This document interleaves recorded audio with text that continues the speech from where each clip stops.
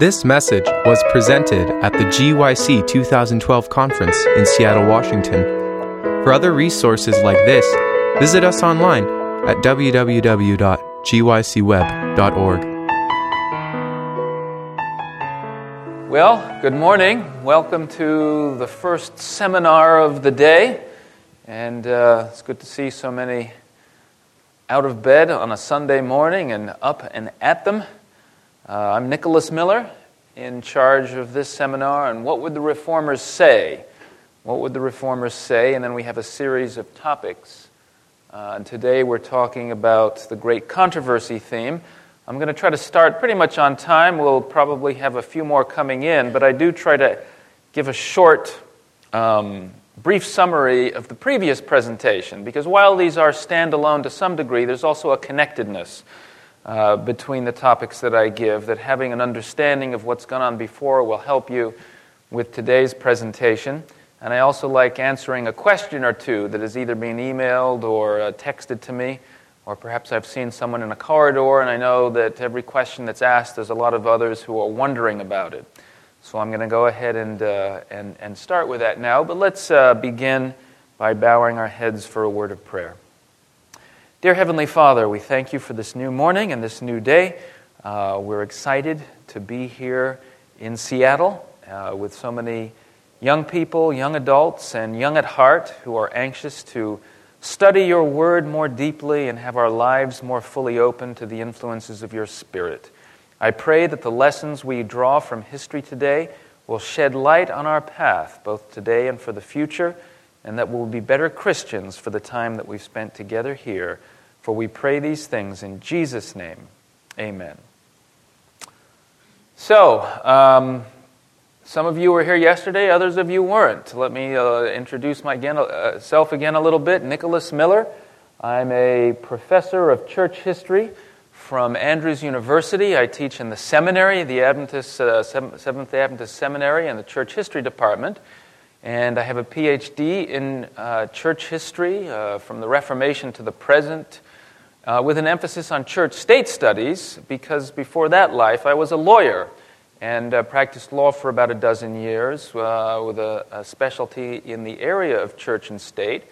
And a couple of my presentations are going to be specifically on issues of religious liberty, Sunday laws, last day events, those kinds of things. But I'm also looking more broadly at questions of theology in the church today. Today is the great controversy theme, antique or heirloom, and it's connected with the question of how can a loving God punish. But just to give you a quick sense of where we are then, we have these 6 presentations happening. And the first one yesterday was about scriptural authority. How do we understand the authority of Scripture? What does sola scriptura mean? And how is that different from solo scriptura, which is a practice that we find in some parts of our church?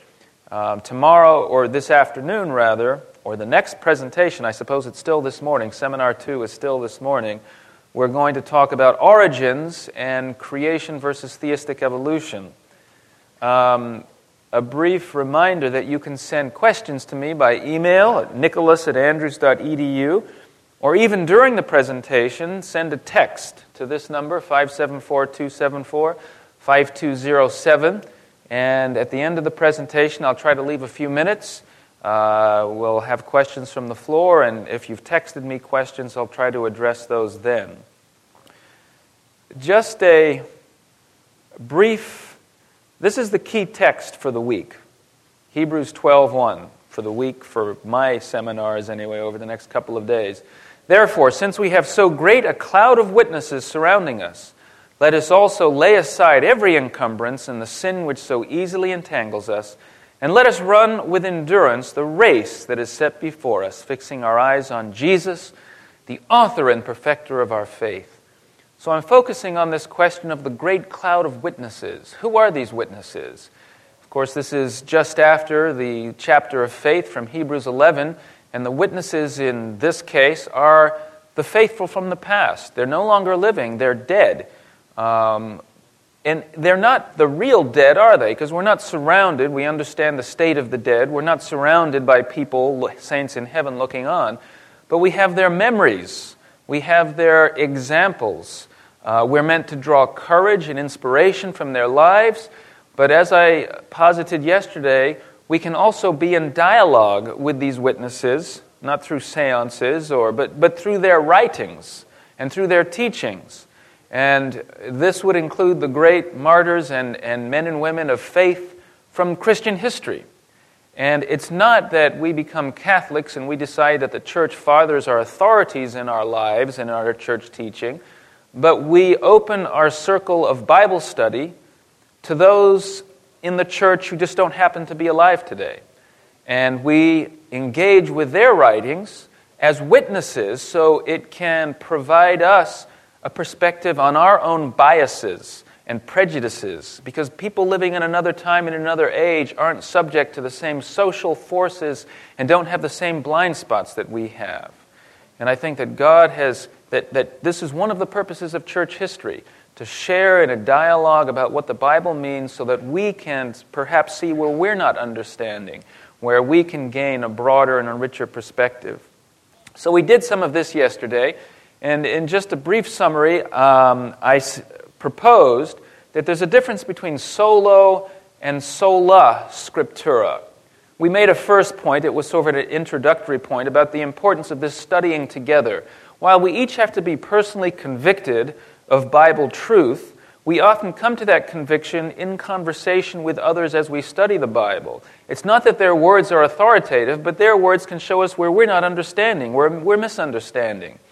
And there's many examples in the Bible, Christ on the road to Emmaus, Priscilla and Aquila teaching Apollos, that God almost always uses other people to help individuals understand Bible truth.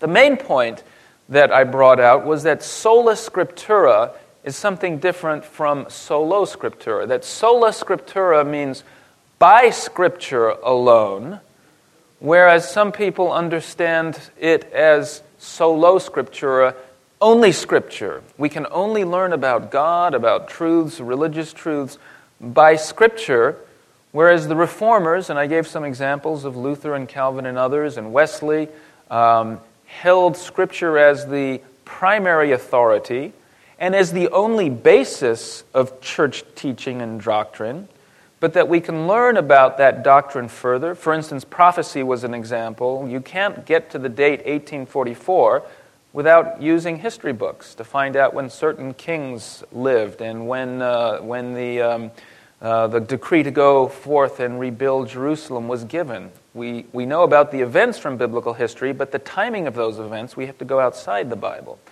So a healthy, balanced view is that there are two books. God has the book of Scripture and the book of nature. And we need to learn and be able to talk about right and wrong and moral reasoning from a study of human nature. And I shared an Ellen White quote about the importance of studying what she called moral philosophy. Moral philosophy. Now, she says some other bad things about philosophy, that we shouldn't use philosophy to replace the Bible or to undercut the Bible. But if any of you have read C.S. Lewis or other Christian apologists who draw on human experience and reason to build a bridge to the Bible, it's a very important part of our understanding of the Scriptures. Now, a couple of questions came up. We talked about the importance of this history because the Adventist Church has been impacted by currents in 20th and 21st century Christianity, most notably liberalism on the one hand and fundamentalism on the other hand. And in the controversies we have in some parts of North America over creation and evolution and homosexuality, we see the influences of liberalism. But we've also been impacted by fundamentalism, which is seen most clearly in an embrace of something called verbal inspiration, or dictation theory of inspiration, where some very conservative Christians believe that God dictated the Scripture and the prophets just wrote down the words that God gave them. And Ellen White was very clear that no, the Bible was a combination of human and divine, and God inspired the people and inspired their thoughts, But there was some latitude and freedom that the people had to choose the words they used. And so there's a couple of texts, of Ellen White quotes here that talk about this. The Bible is not given to us in grand superhuman language. Jesus, in order to reach man where he is, took humanity. The Bible must be given in the language of men. Everything that is human is imperfect. Different meanings are expressed by the same word.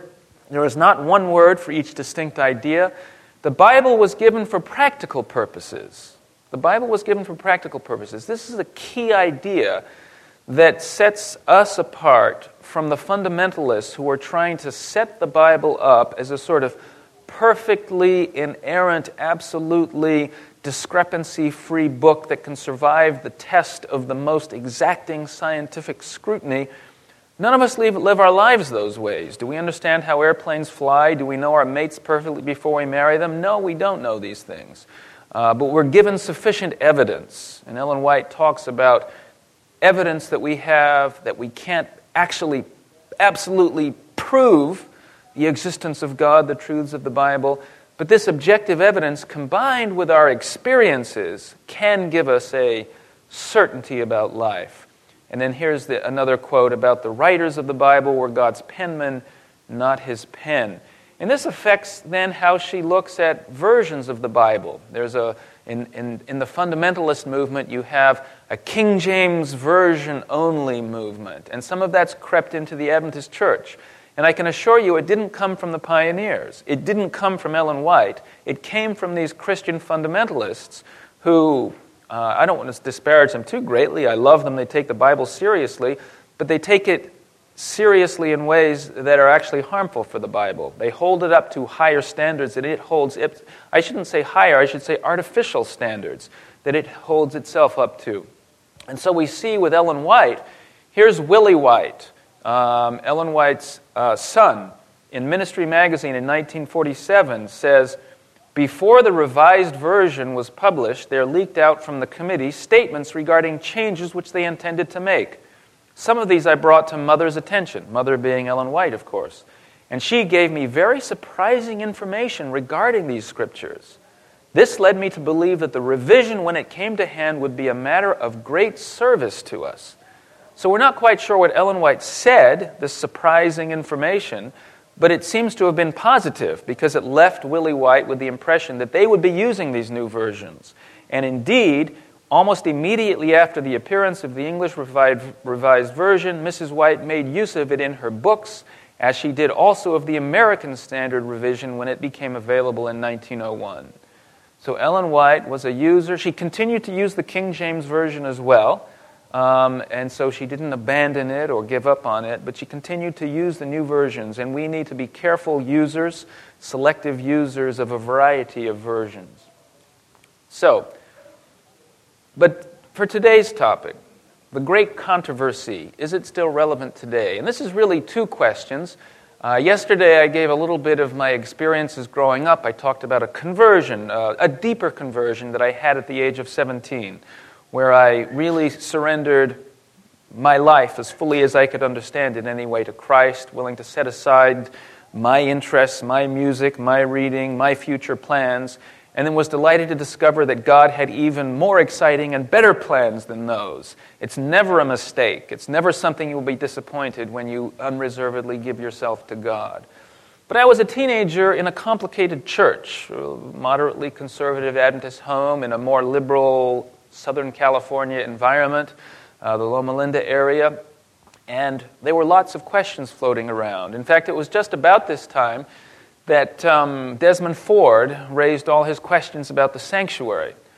And that was a great blessing to me, actually, because before he raised the questions, I don't think I even knew a sanctuary existed. I was like, what is this thing that he's denying? Let's find out about it. Why is this important?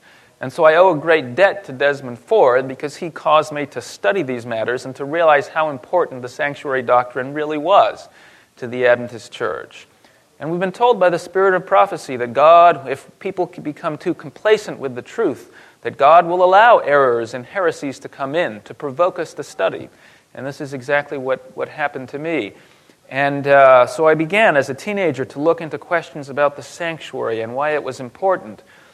Another question that was being raised in Loma Linda at the time, and seemed to be a separate question, but I'm going to propose that it's a connected question, is what does this struggle between good and evil, that we call the great controversy theme, suggest about the character of God?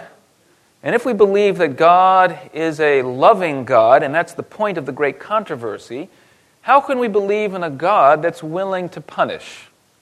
And that is willing, and in fact apparently required to punish sinners, and therefore requires a substitute on our behalf. And what happened on the cross? And some people began to suggest that no, God doesn't punish, that the Christ dying on the cross wasn't a substitutionary atonement. And this filled me with great puzzlement. And it was, why does sin require the death penalty? And a more personally related question, I don't know if other young people wonder about this, is we can imagine why some people's sins require the death penalty. You know, we've had this terrible shooting in Connecticut and mass murders and the 20th century filled with powerful mass murderers, Stalin and Hitler. And we can imagine why men like that deserve the death penalty. But most of you here, and certainly when I was 17 or 18 and since then, haven't done things that would even require human laws to send us to jail, much less kill us. How can it be that a little bit of impatience or a little bit of anger or a little bit of cheating on a quiz should be punished by the death penalty? It seems a very hard thing to understand. And so all these questions percolated in my teenage mind, and it's questions, I think, that other young people in the church face. And it seems that I've talked about the two extremes, the liberal side and the fundamentalist side, and there seemed to be a liberal influence in the church that said God does not kill or destroy or even punish. He would not require a substitute for sin, neither does he enforce his standards, and neither should we. As a natural consequence is our punishment enough. Lifestyle choices such as no-fault divorce and remarriage, homosexuality, doctrinal diversity over a wide range of issues should just be tolerated and embraced as the loving thing. It was almost a view of love as sentimentality. But I think there was also another extreme. Fundamentalists might say whatever God does by definition is loving. We should ask no questions about it, whether he's killing groups of people or nations, inflicting judgments on nations, pouring out plagues on the wicked. God's ways are higher than our ways, and we are not his judge. We cannot understand his standards and have no right to question. It's almost love as sovereignty. It's almost a Calvinist idea. God is in charge. How dare we ask questions?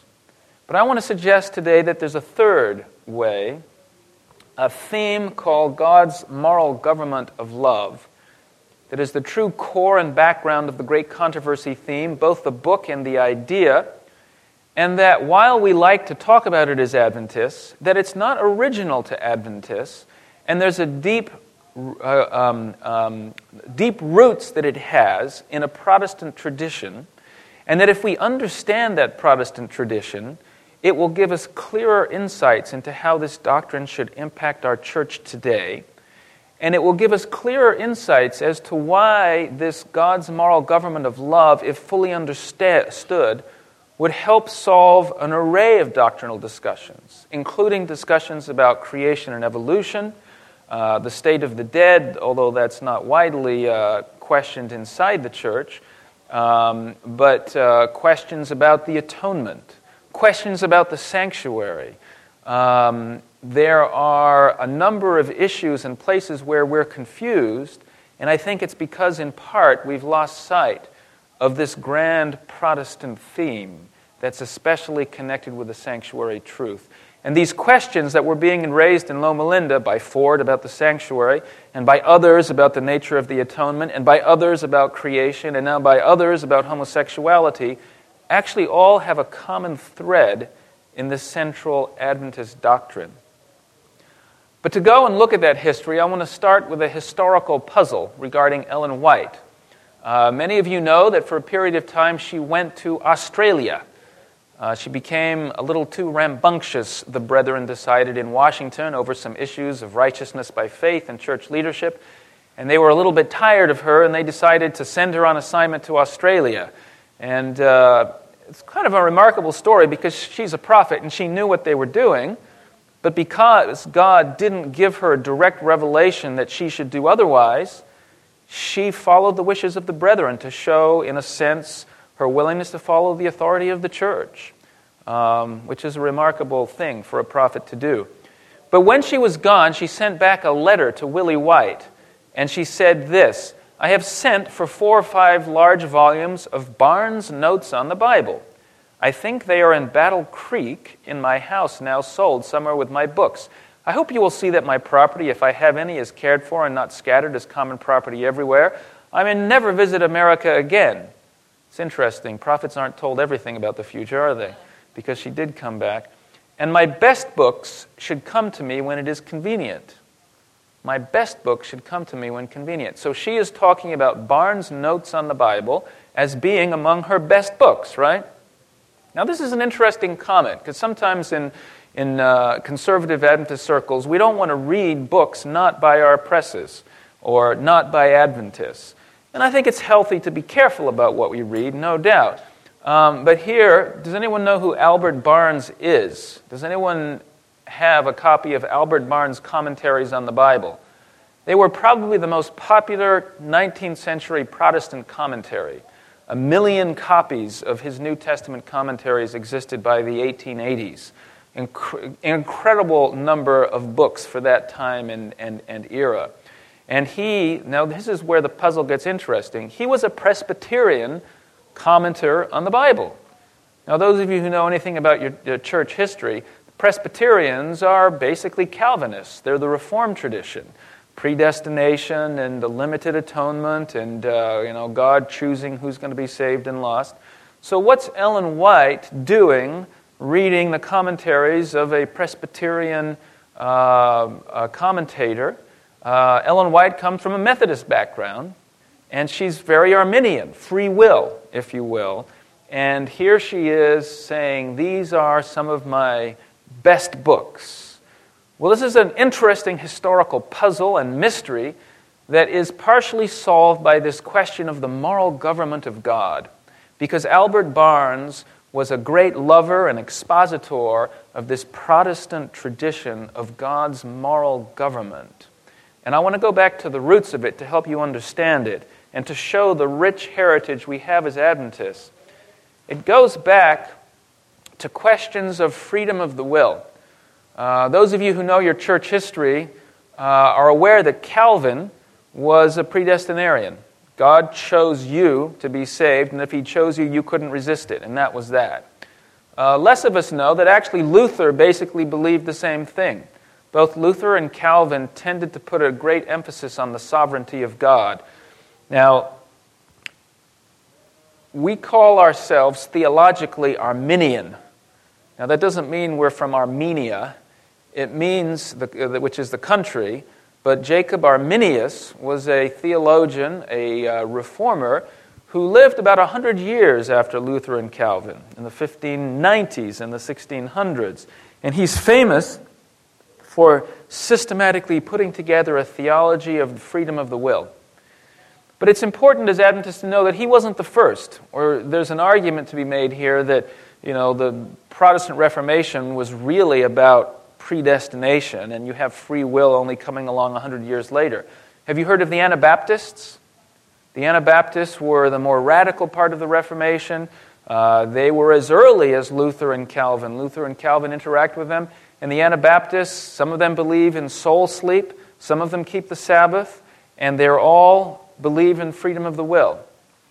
And the important thing about the freedom of the will is that all of those that believe in it on the Protestant side, and Arminius especially brings this out, they don't believe in it because they think that humans are so important and their reason is so good and we have to elevate humanity. They do it because they don't they are concerned for the reputation and honor of God, and they are concerned not to make God the author of evil.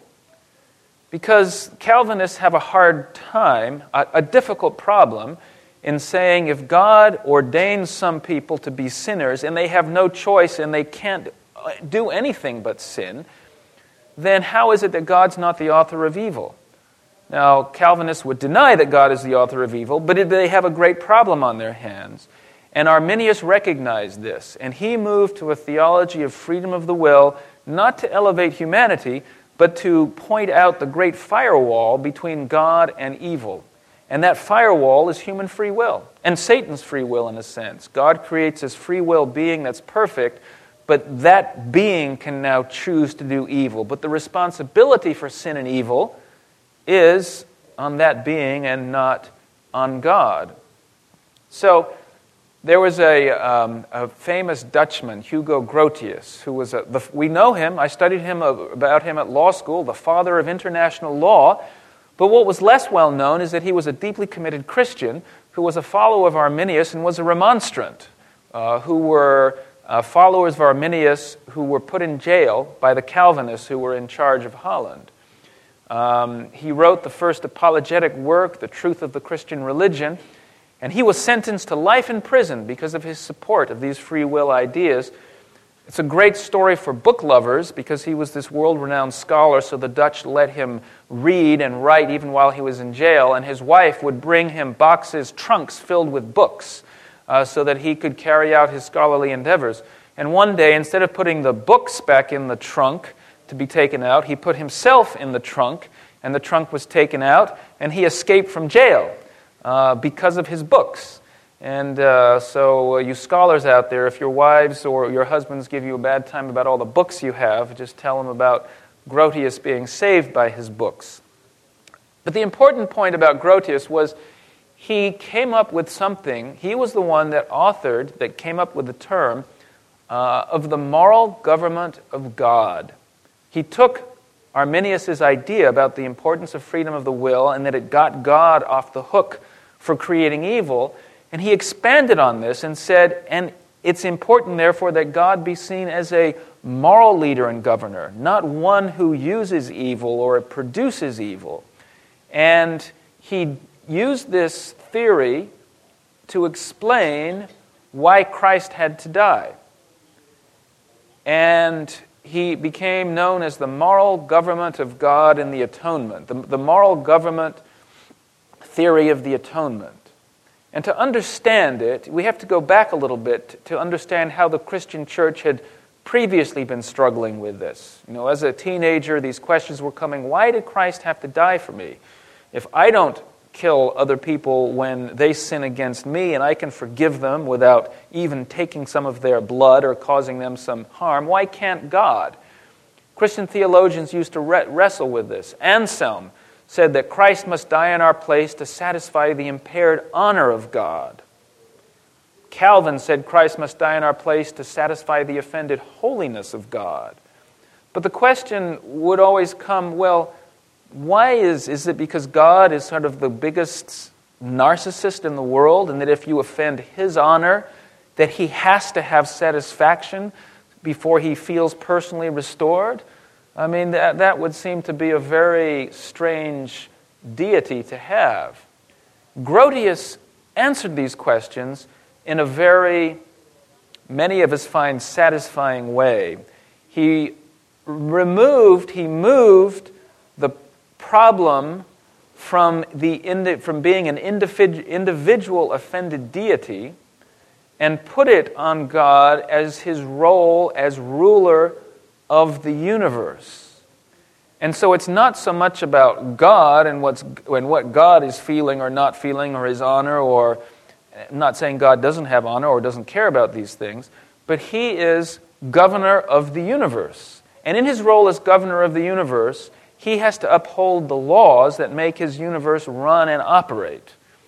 And if he starts making exceptions in those laws for some people, he loses the ability to enforce those laws against others consistently. He can always be accused of being inconsistent and unfair. And so if he makes an exception for one, he is bound to make it for all, and law becomes unenforceable. So Grotius' insight is that in enforcing his law, God is not doing it out of some personal sense of pique or pride or impaired glory. Rather, he is acting on behalf of the benefit of all the beings of the universe that depend on the stability, fairness, and morality of God's government. So Christ must die in our place to allow him to forgive us while upholding the justice of his law, upon which his whole moral government of the universe is based. Now, this took theology in a rather radical turn, because it now suggested that we could understand important things about God and apply some level of human understandings of fairness and morality to God. Neither Luther nor Calvin understood this. They believed Luther had a theory about the Deus absconditus, the hidden God. That, yeah, God is fair in the Bible, but behind that, there's this God that can do anything he wants. And we don't know how he will act. And we can't even try to understand it. But Grotius put together a God that said, no, he's part of our universe. He has given us a way to understand right and wrong and fairness, and he's willing. See, if you think about the great controversy theme, if God is going to be on trial, there has to be a way of us understanding God.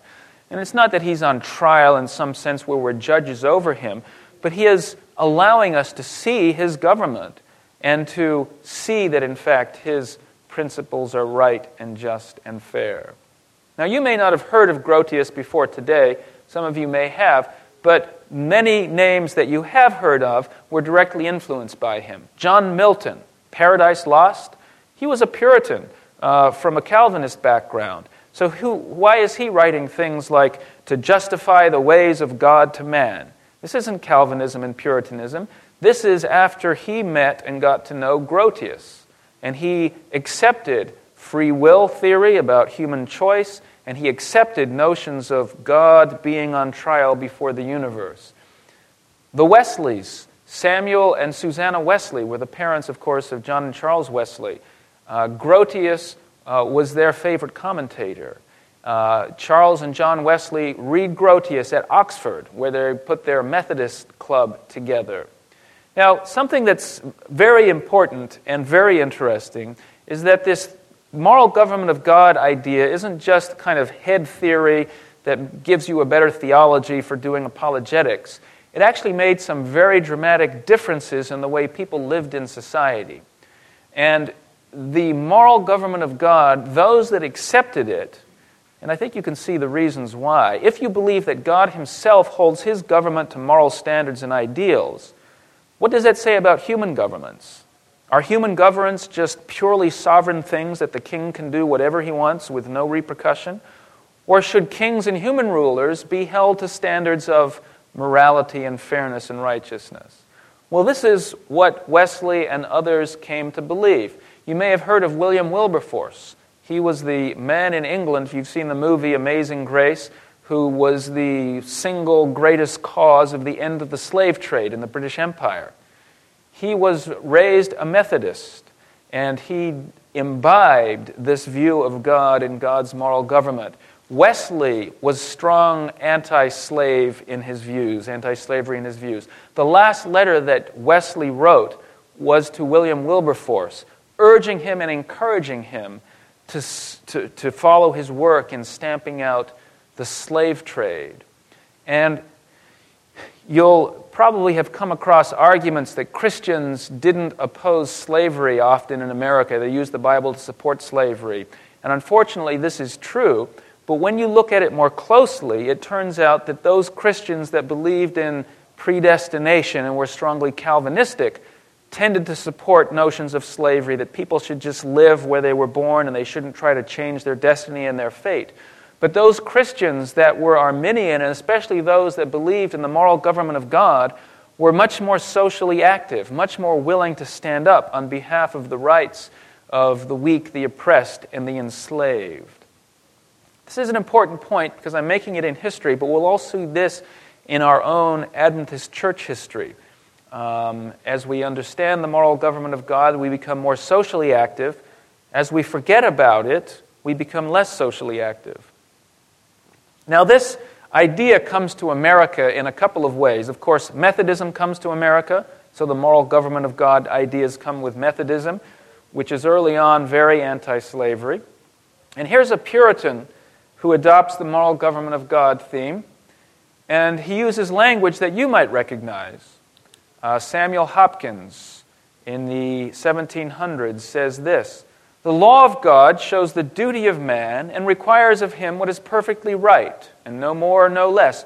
It is therefore an eternal, unalterable rule of righteousness which cannot be abrogated or altered in the least iota by an infinitely perfect, unchangeable legislature and governor, consistent with his character." So this helps solve one of the great problems. If there's this standard of fairness, is it outside God? Is it something that's imposed on him? Is there something greater than God? But no, the answer is that this fairness, this justice, is his character. And so he's acting consistently not with something external, but with something internal.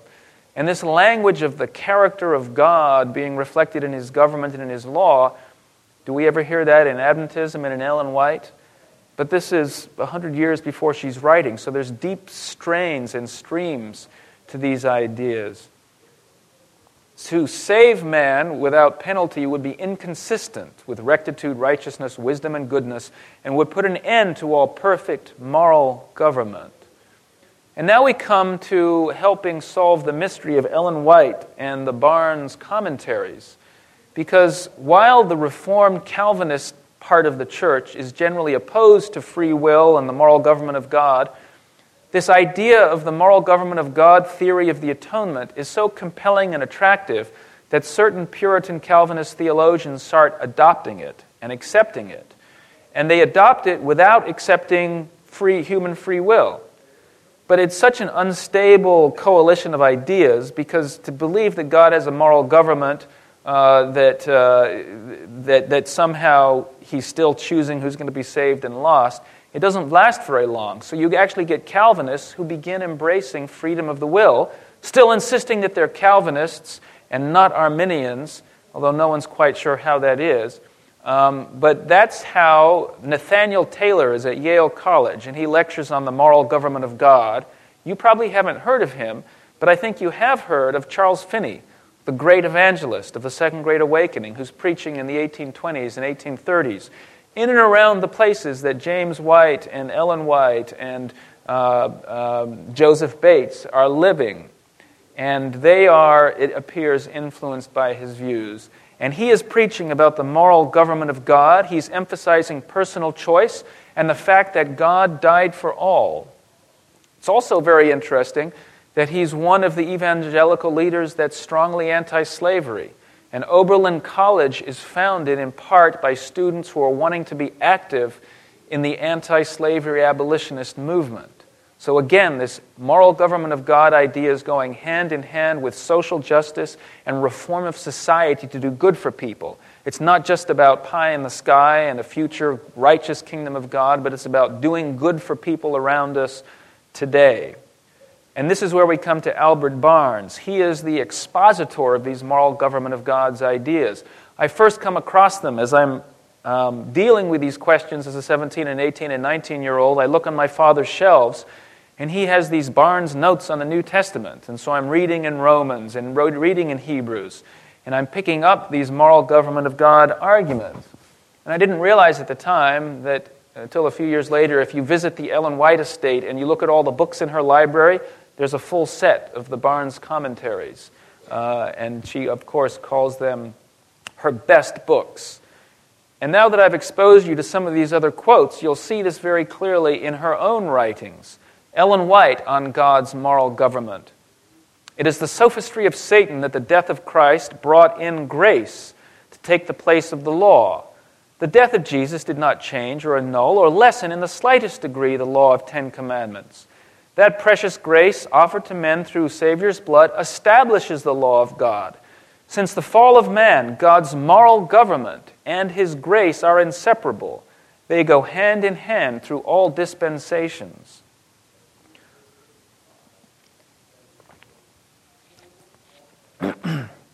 God's love is represented in our day as being of such a character as would forbid his destroying the sinner. In no kingdom or government is it left to the lawbreakers to say what punishment is to be executed against those who have broken the law. God is a moral governor as well as a father. He is the lawgiver. He makes and executes his laws. Law that has no penalty is of no force. Satan represents that while the threatenings of God's word are to serve a certain purpose in his moral government, they are never to be literally fulfilled.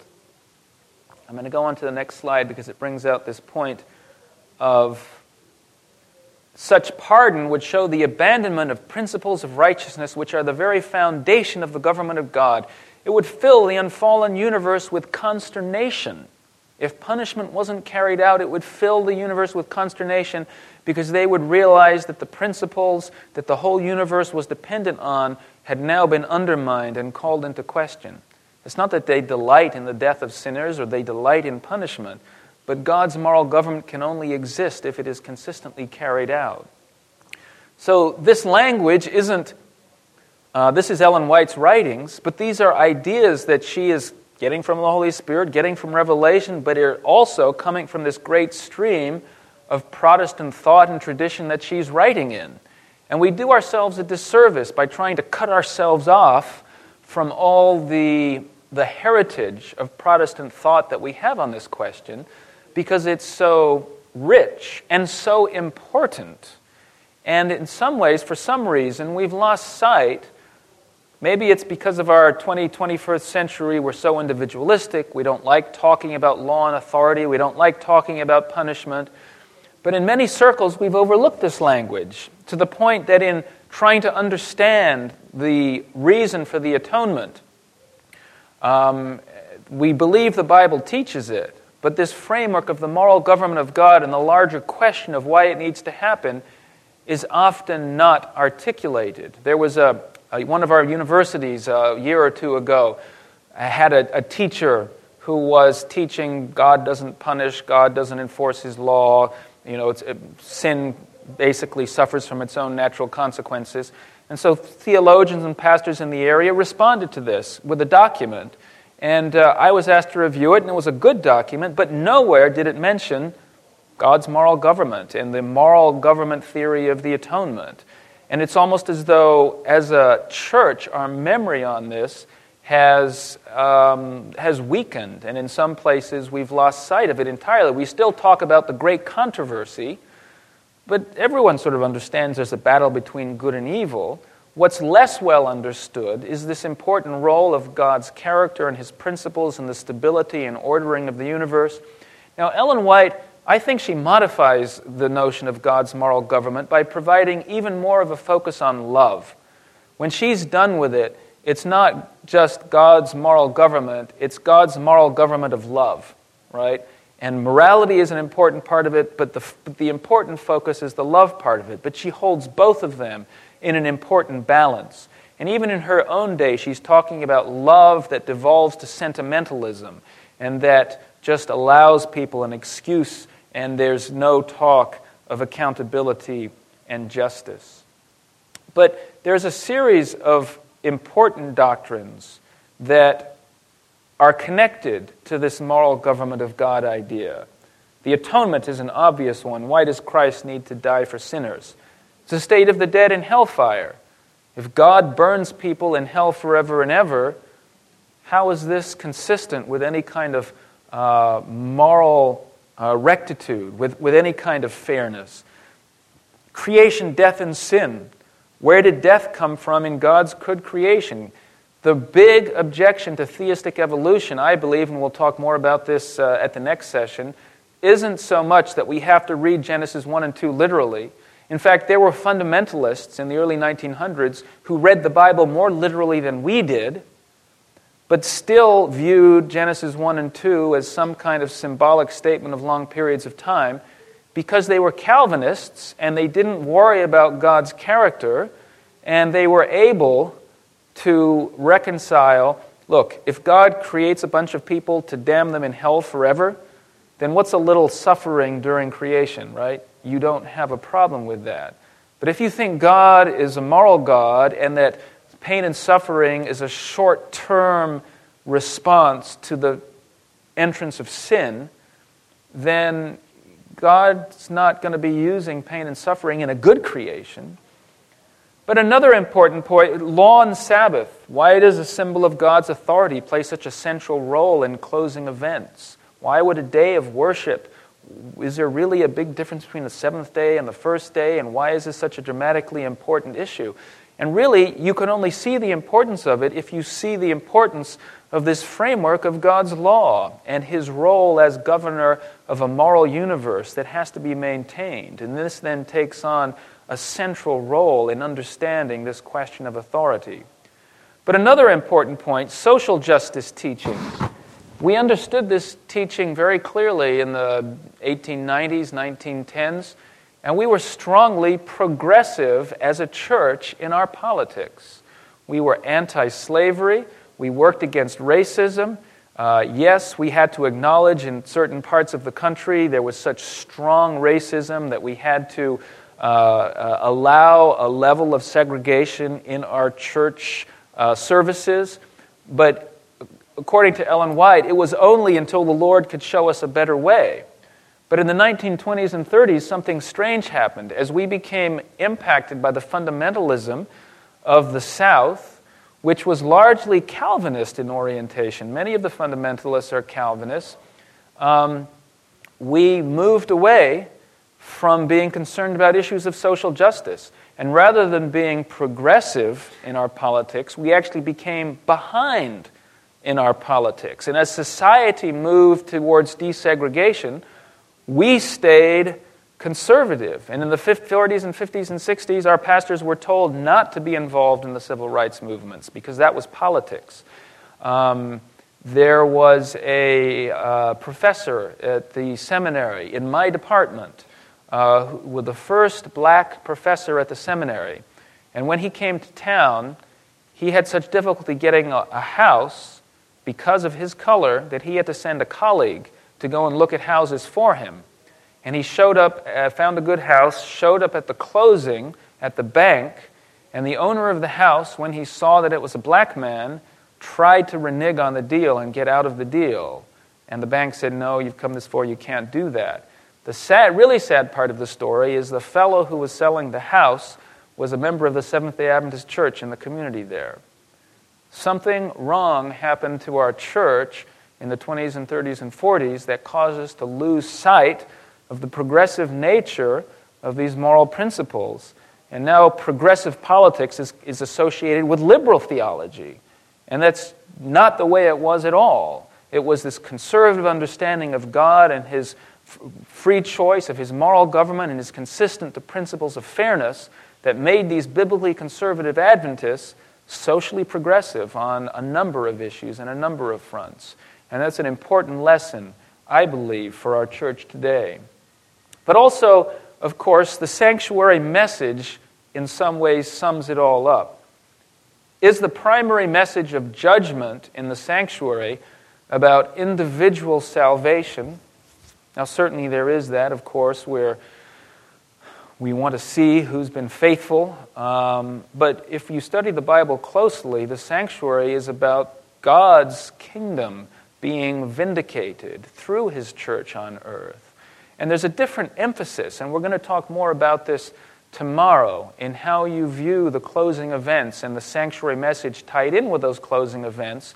If you see this as being focused on the vindication of God and His government, rather than the whole thing being wrapped around solely my individual salvation. Not that my salvation is not important, of course. But to close with these questions about the atonement, why does the law condemn to death a mediocre sinner like the average Adventist teen or young adult? Have you done anything worthy of death? Why is God so much more strict and apparently less merciful than human law is? I think this moral government of God framework helps in part, but it doesn't fully answer the story. And I think to fully answer the story, you have to come face to face with human evil. And I did that a few years ago. Fortunately, not live evil for the most part. It was dead evil. I went to the Holocaust Museum in Washington, D.C. Has anyone had that experience? It's really very depressing 2 or 3 hours that's just rather almost overwhelming about the evilness of humans to other humans. For me, the greatest revelation in coming out of it, though, wasn't the terrible treatment of the Jews, because I think I already knew about that. I'd done a lot of reading, and I'd done a lot of seen films and documentaries, and knew it made it more personal. It made it even more real. But the thing that really kind of shook me was having a sense of the humanity of the Germans, and seeing that these Germans were at what I might call the peak of of the things that we value in Western civilization. I'd come through law school, I'd been to an Ivy League university, and I knew the importance of the ideas and the seminar system. And at the beginning of the 20th century, the great leaders of education in America went to Germany because we so valued their insights and their philosophies. And it was realizing that the very best of Western civilization, of this thing that I was so proud to be a part of, had done these terrible things. It was those that appreciated Goethe and Beethoven and all the wonderful works of the highest achievements that we've had were the ones that made lampshades from human skin and presided over mass murder. And it made me, for the first time, realize what somebody looking from outside the world must see when they looked at me. Yeah, they saw Nick Miller, a kind of mediocre, average sinner who didn't really do anything that dramatic on the outside. But he was the same human being, or he had the same human flesh and human nature that did these Nazis who killed these millions of Jews. And if given the same circumstances and same opportunity and same background and upbringing, who's to say that Nick Miller wouldn't do exactly the same thing? I realized that they were me and I was them. I was more like the Germans in some ways than I was like the Jews. And the Jews, given the same opportunity, could do the same thing, is part of the lesson as well. And it gave me a very different view of sin. Once you see the solidarity of the human race, and you realize that we are all of the same stuff, the same fallen, sinful flesh, that the little flashes of impatience or temper or lust that I have are just indicators of the things that I am capable of that we see more fully in people who are raised in different circumstances under different conditions. That's me, I'm them, we're all one and the same. That Hitler and Stalin and all these nasty names that we like to completely separate from us is just us taken to an incredible level of magnification. And looking at that, you realize what an alien and unfallen being looking at Nick Miller says. Well, as long as Nick Miller's that way, unregenerate and fallen, he's not safe to be in the universe. Right? And it's not that I'm condemned and killed because I stole a piece of chewing gum, but it's that stealing the piece of chewing gum shows who I am and what I belong to, and that whole thing is a rotten mess that can't be safe in God's universe. And this was an understanding for me that was very powerful and helpful in understanding even the fairness of God in condemning what we view as very minor sins. It's this whole horrible network of you, without Christ, you and I are walking existential threats to the peace and order of God's universe. To end on a more positive note, and Ellen White puts it in a positive way, the whole universe, after the great controversy happens, the whole universe will have become witnesses to the nature and results of sin and its utter extermination, which at the beginning would have brought fear to angels and dishonor to God, will now vindicate His love and establish His honor before the universe of beings who delight to do His will and in whose heart is His law.